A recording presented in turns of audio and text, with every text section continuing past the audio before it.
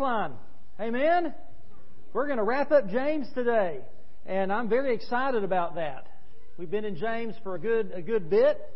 James has covered a variety of topics for us to help us have a faith that works, that makes a difference in our lives, in our family, community, and the world around us. And in this book, James has given us a number of commands and several warnings. For example, in James 2:10, he said, "For whoever keeps the entire law and yet stumbles at one point is guilty of breaking it all." Put that verse up there, please, James 2:10. Yeah. You keep the entire law, yet stumble in one point, you're guilty of breaking it all. And James goes on to say that means we're lawbreakers. What do we do about that? Well, a couple of verses later, he says, "Speak and act as those who are to be judged by the law of freedom. For judgment is without mercy to the one who has not shown mercy, but mercy triumphs over judgment." Aren't you grateful for that? Mercy triumphs over judgment. Now, James plays off both of these ideas here in the last two verses of his letter. We cannot perfectly keep God's law. Okay, we're prone to ignore God's warnings. In this life, we're not yet glorified. We're not perfected. We're in process. God's still working on us. And thank God, His mercy triumphs over judgment. And if God's mercy is enough to triumph over my sins, and He is an infinitely holy God, if it spares me from judgment, how can I then ever put myself in judgment over another person? Right? I'm not infinitely holy. If God's mercy can triumph over judgment that I deserve, certainly I shouldn't try to judge other people. Since God's mercy has been upon me, I must show mercy on my fellow sinners. Amen? I need to extend that mercy to others. And so James here calls us to look out for one another. As we struggle, as we stumble, as sometimes we even fall, that we let that mercy of God overflow from our lives into the lives of those around us. And sometimes that means we mercifully get in each other's way. We speak truth to each other, and we turn one another back when has been described. We start to stray off that path and get off course. And that's why we need each other. That's why we need a community of Christians, the church, to be there, to spur us on toward love and good deeds, to encourage us to fight the good fight, to finish the race, and to keep the faith. So let's look at James chapter 5, verses 19 and 20. "My brothers and sisters, if any among you strays from the truth, and someone turns him back, let that person know that whoever turns a sinner from the error of his way will save his soul from death and cover a multitude of sins." James presents us with a problem. The problem is straying from the truth. But sometimes we stray from God's truth. Now, James writes, my brothers and sisters, if any of you stray from the truth. Now, that phrase, my brothers and sisters, James uses that 6 times in his letter. And it's a precious phrase for us as Christians because it reminds us of the privilege that we enjoy as members of God's family. That we have been set free. We are no longer citizens of the dominion of darkness. We're citizens of the kingdom of heaven. We're no longer enslaved to the powers of Satan. We've been set free to live in that law of freedom as members of God's family. Does that mean that we never stray from the truth? Does that mean we never get off course and wander? Of course not. And does that mean that we lose our salvation? Is that what James is talking about here? Some people read this and that's what they read it as. That James is talking about somebody who's a Christian. They lose their way. They lose their salvation. They're now a lost sinner. And if we want to save their soul, we've got to turn them back. But I'm going to tell you that's not what James is saying. The Bible is very clear on the eternal security of the believer. Which means that when you come to faith in Jesus Christ, you are secure for all of eternity because of what Jesus accomplished for you on the cross of Calvary. It's through His constant intercession to the Father on our behalf. It's because of His Holy Spirit that seals our souls for the day of redemption. Our efforts had nothing to do with gaining our salvation. Amen? And so our efforts have nothing to do with keeping it either. I did nothing to earn or deserve being saved, therefore I can do nothing to lose my salvation. If you have been adopted into the family of God, you're a son or daughter of the King forever, period, full stop. That's why Jesus says in John chapter 10, My sheep hear my voice, I know them, and they follow me. I give them eternal life, and they will never perish. Eternal, never ending, never perish. No one will snatch them out of my hand.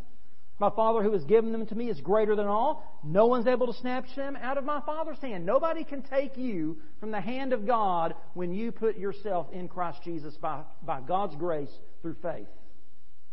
So, what then does James mean when he talks about a Christian, a brother or sister, straying, wandering from the truth? Well, first we need to define some terms.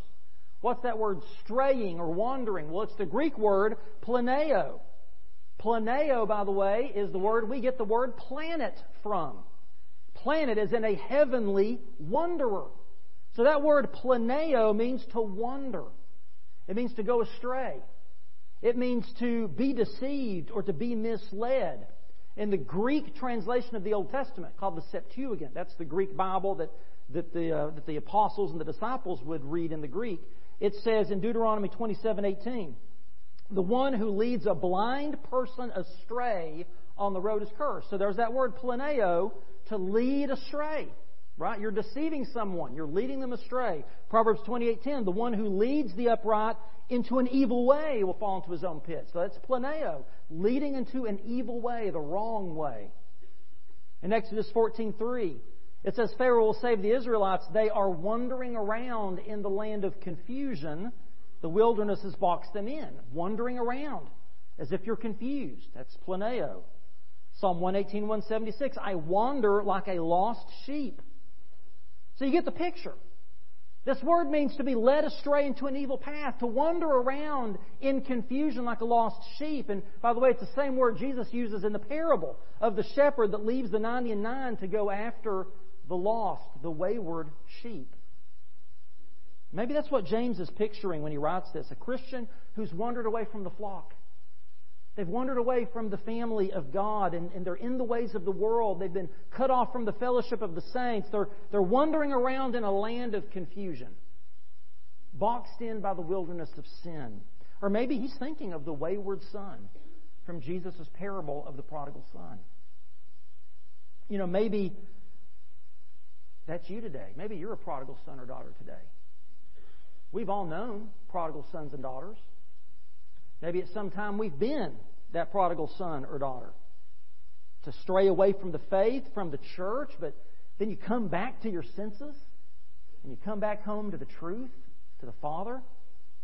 After 27 years of ministry, I've known people who did that, who strayed and wandered away from the truth. And when that happens, it's heartbreaking, it's disappointing, it's discouraging. You start to question yourself, is this somebody who's been in ministry working with this person? And you start, where did I mess up? Where did I fail? Was I not a good enough example? Was there something more I could have said, I could have done? What did I miss? And I know for parents whose children stray from the truth, they're raised in church, professed faith in Christ, but later they wander from the truth. I know how painful and difficult that is because I've sat and listened to parents like that. I've cried with them and I've prayed with them.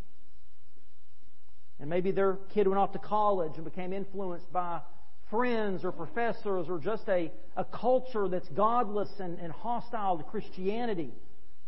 Maybe they got involved in drugs and alcohol. They kind of fell into that party scene and engaged in promiscuous behavior. Maybe they even got into trouble with the law. And you ask, how does this happen?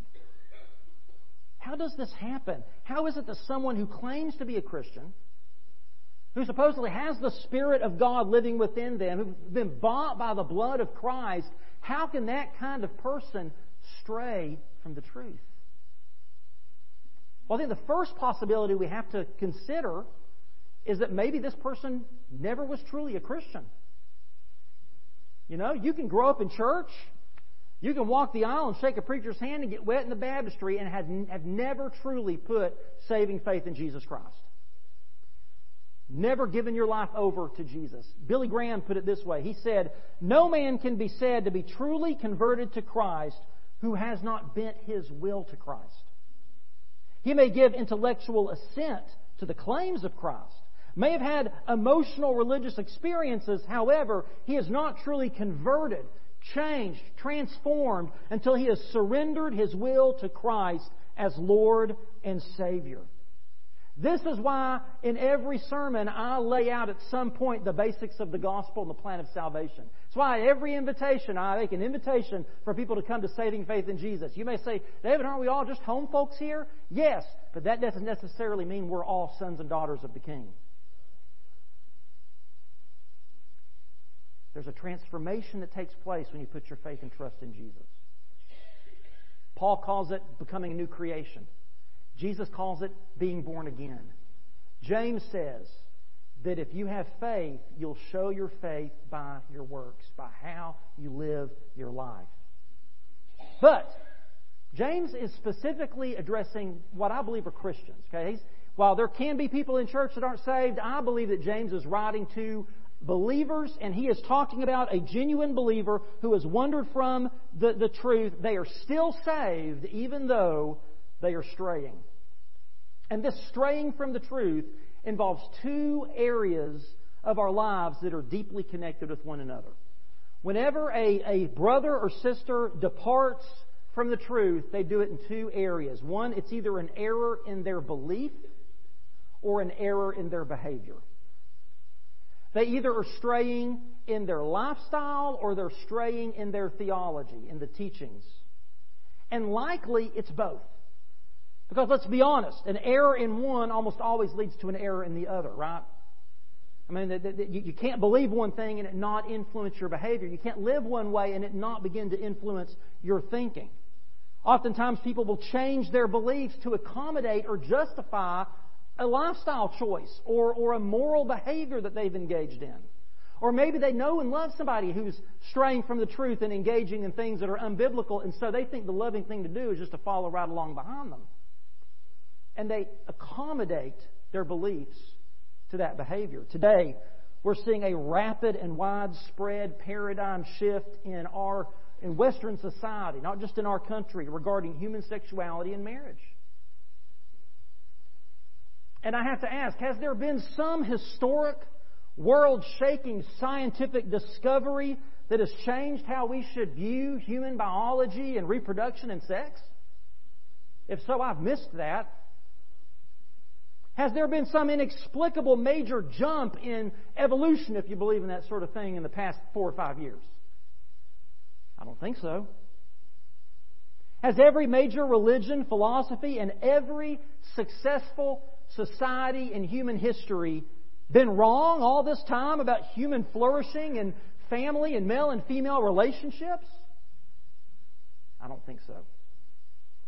No, what we're seeing is a rapid cultural shift in values, in where you go to get your authority, in moral boundaries. What we're witnessing is Western society rejecting 2,000 years of Judeo-Christian values and morals in favor of what amounts to a radical, transgressive individualism that elevates the individual, the person, their desires, their self-identity above and against the community and the roles and responsibilities that come in healthy relationships. That's what we're seeing. And that's why so many are struggling with these issues and desires today. Their thoughts and their feelings are confused. They're wandering in a land of confusion. Because they hear one message from Bible-believing Christians and churches, and they hear another message from the world. And which of those two is easier to follow? It's the world. Right? It's the broad path that Jesus talks about, that everyone's on and it leads to destruction. The world will embrace you and will celebrate your desires. The world's not going to call you to deny yourself, to take up your cross, to die daily. The world will give you special status and privilege and power and tell you that you're free now from the oppressive traditional roles and responsibilities of the past. There are no moral guidelines. Just be your authentic self. Follow your heart. This is what Demas was guilty of when he abandoned Paul on his mission in 2 Timothy 4:10. Paul says, Demas has deserted me since he loved this present world. Remember what James said about loving this world in chapter 4, verse 4. James said, you adulterous people, don't you know that friendship with the world is hostility toward God? So whoever wants to be the friend of the world becomes the enemy of God. I think that's why we have so many people confused and straying today. They're becoming friends of the world, not realizing that makes them enemies of God. Because to love this present world, to befriend this world, is to live like the world. It's to adopt worldly values. It's to align your life with worldly priorities. It's to stray from the truth. So, some people begin with this lifestyle, this behavior, this moral choice that they decide this is what is good, these are the values and priorities I'm going to have, and they accommodate their beliefs to that. But for others, it begins with false doctrine. It begins up here and it affects the way they live. It changes their values. A few verses later, after Paul talks about Demas, he warns Timothy about Alexander. And Alexander and Demas are perfect pictures of this. Demas loved the present world, and thereby he rejected the truth. But he says of Alexander that Alexander opposed the teachings of Paul and did great harm to his ministry. This is someone who strayed from the doctrinal truth, and it affected their life and their relationships. It changed the way they acted. We have to remember the theme of James is that our beliefs and our behaviors are intertwined. You can't easily separate one for the other because one will always either reflect or affect the other. Ours is a faith that works. Our beliefs dictate our behaviors. Or as Jesus said in John 3:21, but anyone who lives by the truth comes to the light. Now the literal Greek there is that anyone who does the truth. Who does the truth. Now we think of believing truth. We think of speaking truth. But Jesus says whoever does the truth, his works may be shown to be accomplished by God. He comes to the light, he says. So truth isn't just something you believe. Truth is something you do. Truth is something you act on. Truth is something that you live out. And so wandering from the truth is a dangerous course to chart. Because it leads us, as being illustrated, it leads us further and further into the wilderness. Further and further away from the path. Further and further away from what is real and trustworthy and dependable. And we end up building our lives on the sinking sand of cultural whims because we've rejected the unchanging solid rock of God's Word. And the further we go down that path, the colder our faith grows. The more distant we feel from God, the more cut off we feel from God's people. The more we resist and quench His Spirit, the less of His power we can access. Our prayers become powerless. Our witness, our reputation are damaged. We begin to experience both the natural and spiritual consequences of our sin, and we lose the joy of our salvation. I didn't say we lose our salvation. We lose the joy of our salvation. Become like the prodigal son. Progressively sinking deeper and deeper into sin until we're sleeping with the pigs and hungry for their slop. We become like David after his sins of adultery and murder and lies. In Psalm 32, David describes what it was like for him when he wandered from the truth. He describes how his bones became brittle from groaning all day. How God's hand was heavy on him all night and all day. He said his strength was sapped from him as if in the heat of summer. But then, he goes on to say in verse 5, then I acknowledged my sin to you, and you did not and did not conceal my iniquity. I said, I will confess my transgressions to the Lord, and you forgave the guilt of my sin. What made the difference? What made the difference for David, being this adulterous murderer who's covering it up and lying about it and living in misery because of it, and then somebody who's confessing his sins and repenting it before the Lord and experiencing the peace of forgiveness? What made the difference? Well, we know from this story in 2 Samuel, the difference was that David had someone in his life who cared enough about him to confront him with the truth. And that was a man by the name of Nathan. He was a prophet of God. He dared stand before the king and called him to account for his sin, and he helped turn David from his sin back to his shepherd. And that's the plan. James has given us the problem, straying from the truth, but here's the plan. Turn back the sinner. Turn back the sinner.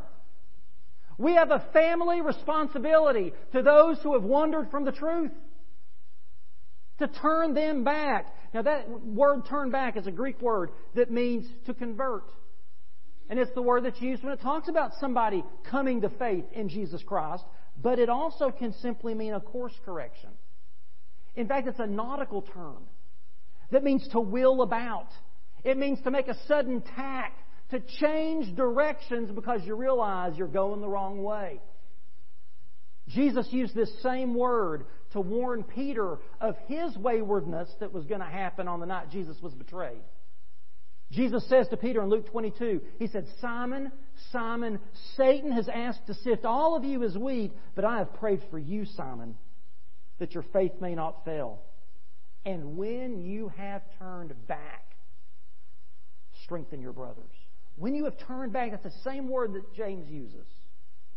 Peter would experience a terrible but temporary wandering away. But after the resurrection, Jesus is going to come back to Peter, meet him on that beach, and gently restore him to the right path, and then give him the charge of taking care of the disciples and the soon-to-be newborn church. Today, there is a growing, concerning deconversion movement that's especially happening among millennials. It's largely fueled by social media. And they'll get on mainly TikTok, maybe YouTube, and they will proudly post these videos claiming that they're no longer Christians. They're turning their back on the faith of their youth. And they usually have some straw man argument that they think is clever.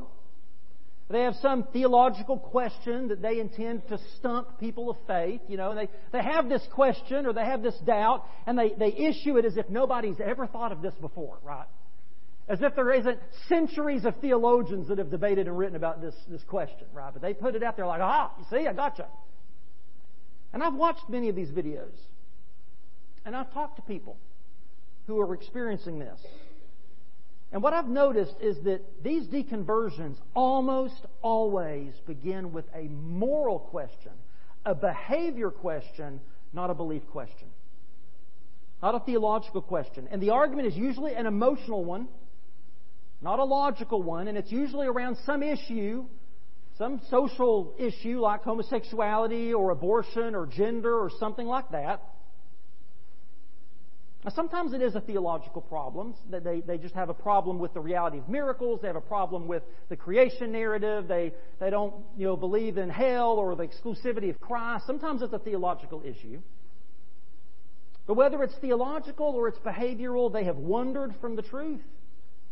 They're chasing after the wind, and they're going to end up reaping the whirlwind. But listen, just as Nathan turned David's heart back to God, just as Jesus restored Peter, just as Barnabas helped to reconcile John Mark, we must be willing to do the same with those that we love and know who are straying from the truth. If you love someone and you know they're on the wrong path and you know they're headed in a dangerous direction, would you not do whatever you could to stand in their way? To head them off at the pass? To point them back to the right path? Would you not do that? I would hope so. But sadly, we've become conditioned to think we've got to mind our own business. And so we excuse ourselves from the responsibility. Or we limit ourselves to just praying for them. And listen, like I talked about last week, prayer is important. Prayer is the first thing you should do for this person. And you should pray for God's wisdom and grace. You should pray for compassion and mercy and patience. But you pray for that so that you can then do something. So that you can go after this person and pursue them, not leave them to their own devices. Not just say, well, they'll figure it out eventually. Maybe they will, maybe they won't. We must pursue them. And Paul gives us some warnings and instructions in how to do this the right way in Galatians chapter 6. He says, brothers and sisters, if someone is caught in a sin, they've wandered from the truth, they've strayed from the path, they're caught up like a fish in a net. You who live by the Spirit should restore that person. How? Publicly? Humiliating them? Taking a big old Bible and whacking them over the head with it? No. Gently. You do it gently. Sometimes that means slowly, patiently, ploddingly. And then he says that we must do it also humbly. He said, but watch yourselves, or you may also be tempted. Carry each other's burdens, and in this way you fulfill the law of Christ. If anyone thinks they are someone when they're not, they deceive themselves. So we do it gently, but we also do it humbly, acknowledging that there, but for the grace of God, go I. I could very easily be caught in that sin. I could very easily be straying from the truth with them. So we're humble. We're patient. We remember we're not trying to win an argument. We're trying to win a soul, a relationship, a person. And when we do, God makes a promise. We've seen the problem, the plan. Here's the promise in verse 20. That the Christian who reclaims a wayward brother or sister is accomplishing something great. And James says he wants us to know. He says in verse 20, let that person know that whoever turns a sinner from the error of his way will save his soul from death and cover a multitude of sins. Two things we accomplish, two promises from God. One, when you turn a wayward brother or sister back, you will save their life. Now, first, he uses this word sinner. Now, Jesus and Paul, like James here, use this to talk about somebody who is a follower of Jesus, is a Christian, but they're living like a sinner.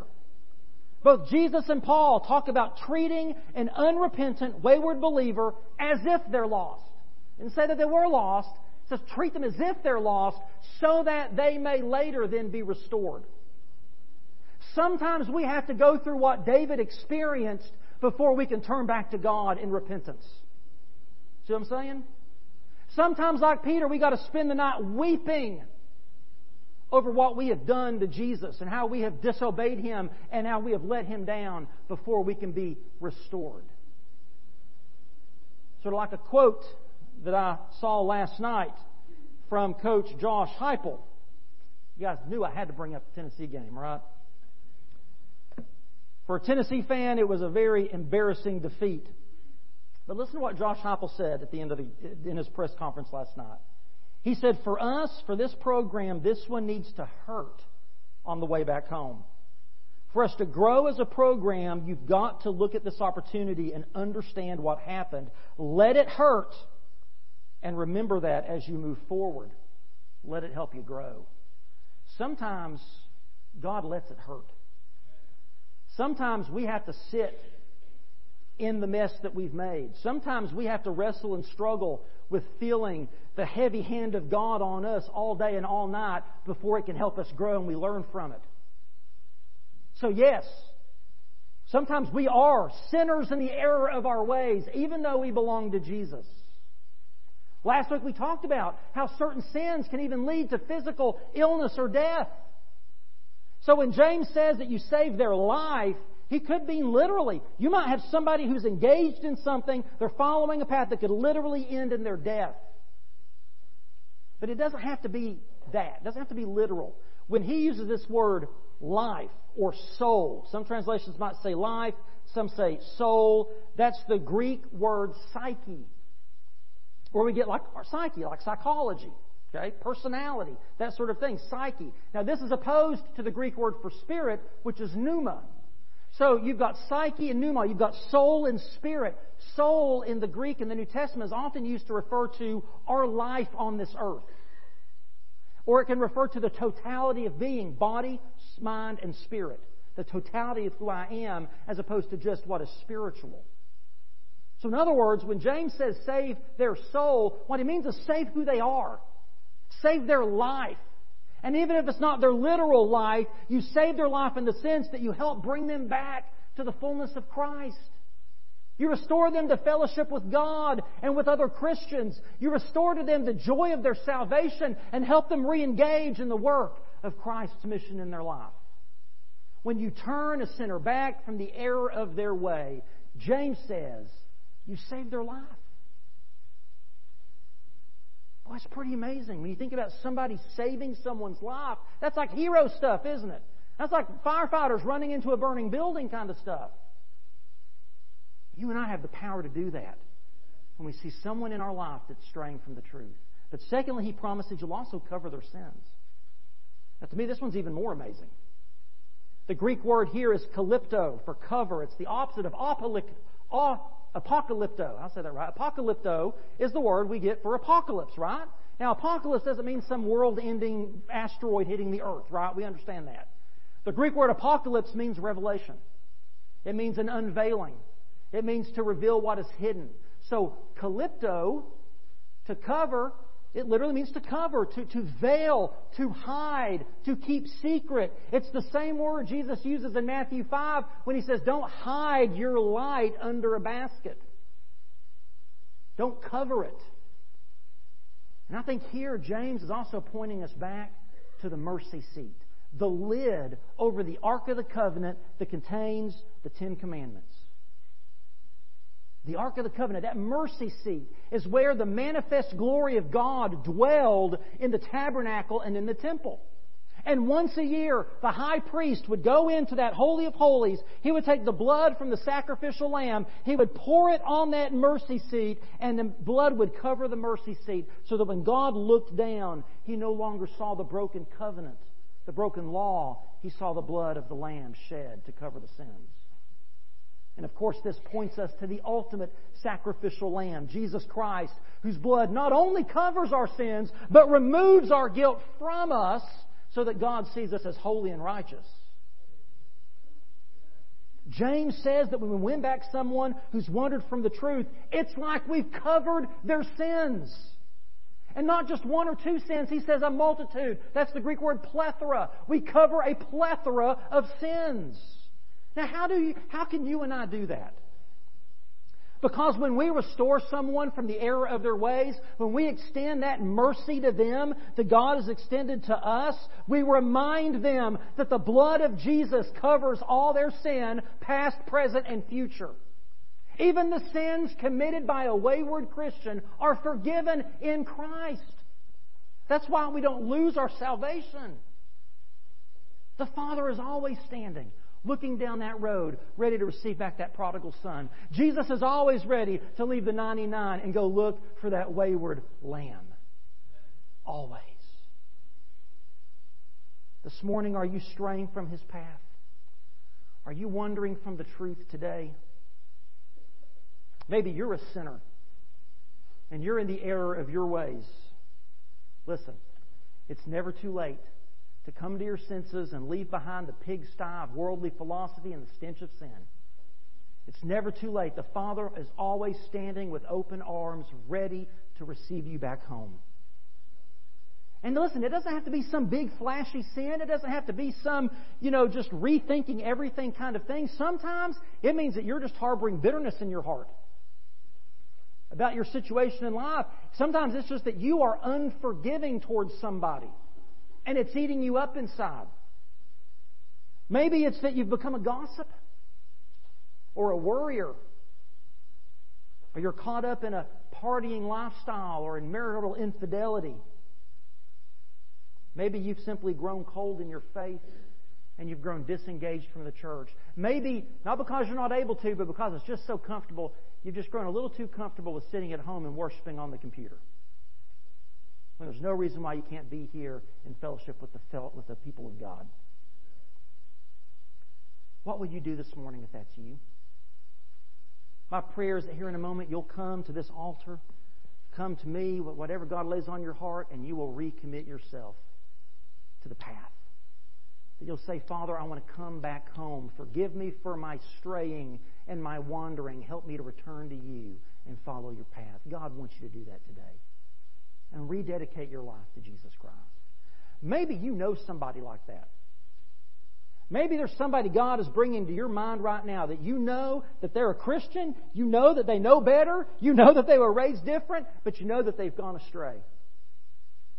How might God want you to be a Nathan to them? A Barnabas to them? A James to them?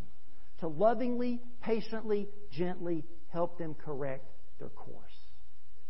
Maybe you need to come and pray at this altar for that person. And commit yourself to God to be that Nathan to stand before them and to help them. Maybe God's laid something else on your heart today. Maybe you don't know Jesus Christ as your Lord and Savior. You can't stray from a truth you've never known. You can't wander from a path you've never started on. Maybe for you today, you know in your heart that you don't know Jesus Christ. You've never asked Him to forgive you of your sins. You've never begun a relationship with the living God. He stands ready today to help you begin anew as a new creation, born again in Christ Jesus. Whatever the Spirit of God is laying on your heart, maybe you don't even know what it is. Maybe you just know you need to come. We'll figure it out when you get down here. If the Spirit of God is prompting you, I pray you would respond right now. Let's stand and pray. Then we will sing and you will come. Father, we are so grateful that you are a God of infinite grace and mercy, and that your mercy triumphs over judgment. You long to forgive. You're ready to pour out that grace on whoever will ask for it, Father. And maybe there's someone here today right now that is in desperate need of your grace. For whatever, for coming to saving faith in Jesus, or for coming back home after straying from the path. Or for praying for wisdom and strength to reach out to somebody that they know is lost in a land of confusion. Father, whatever your Spirit is speaking, may we be obedient, not just in this moment, but in the days and weeks to come. In Jesus' name we pray.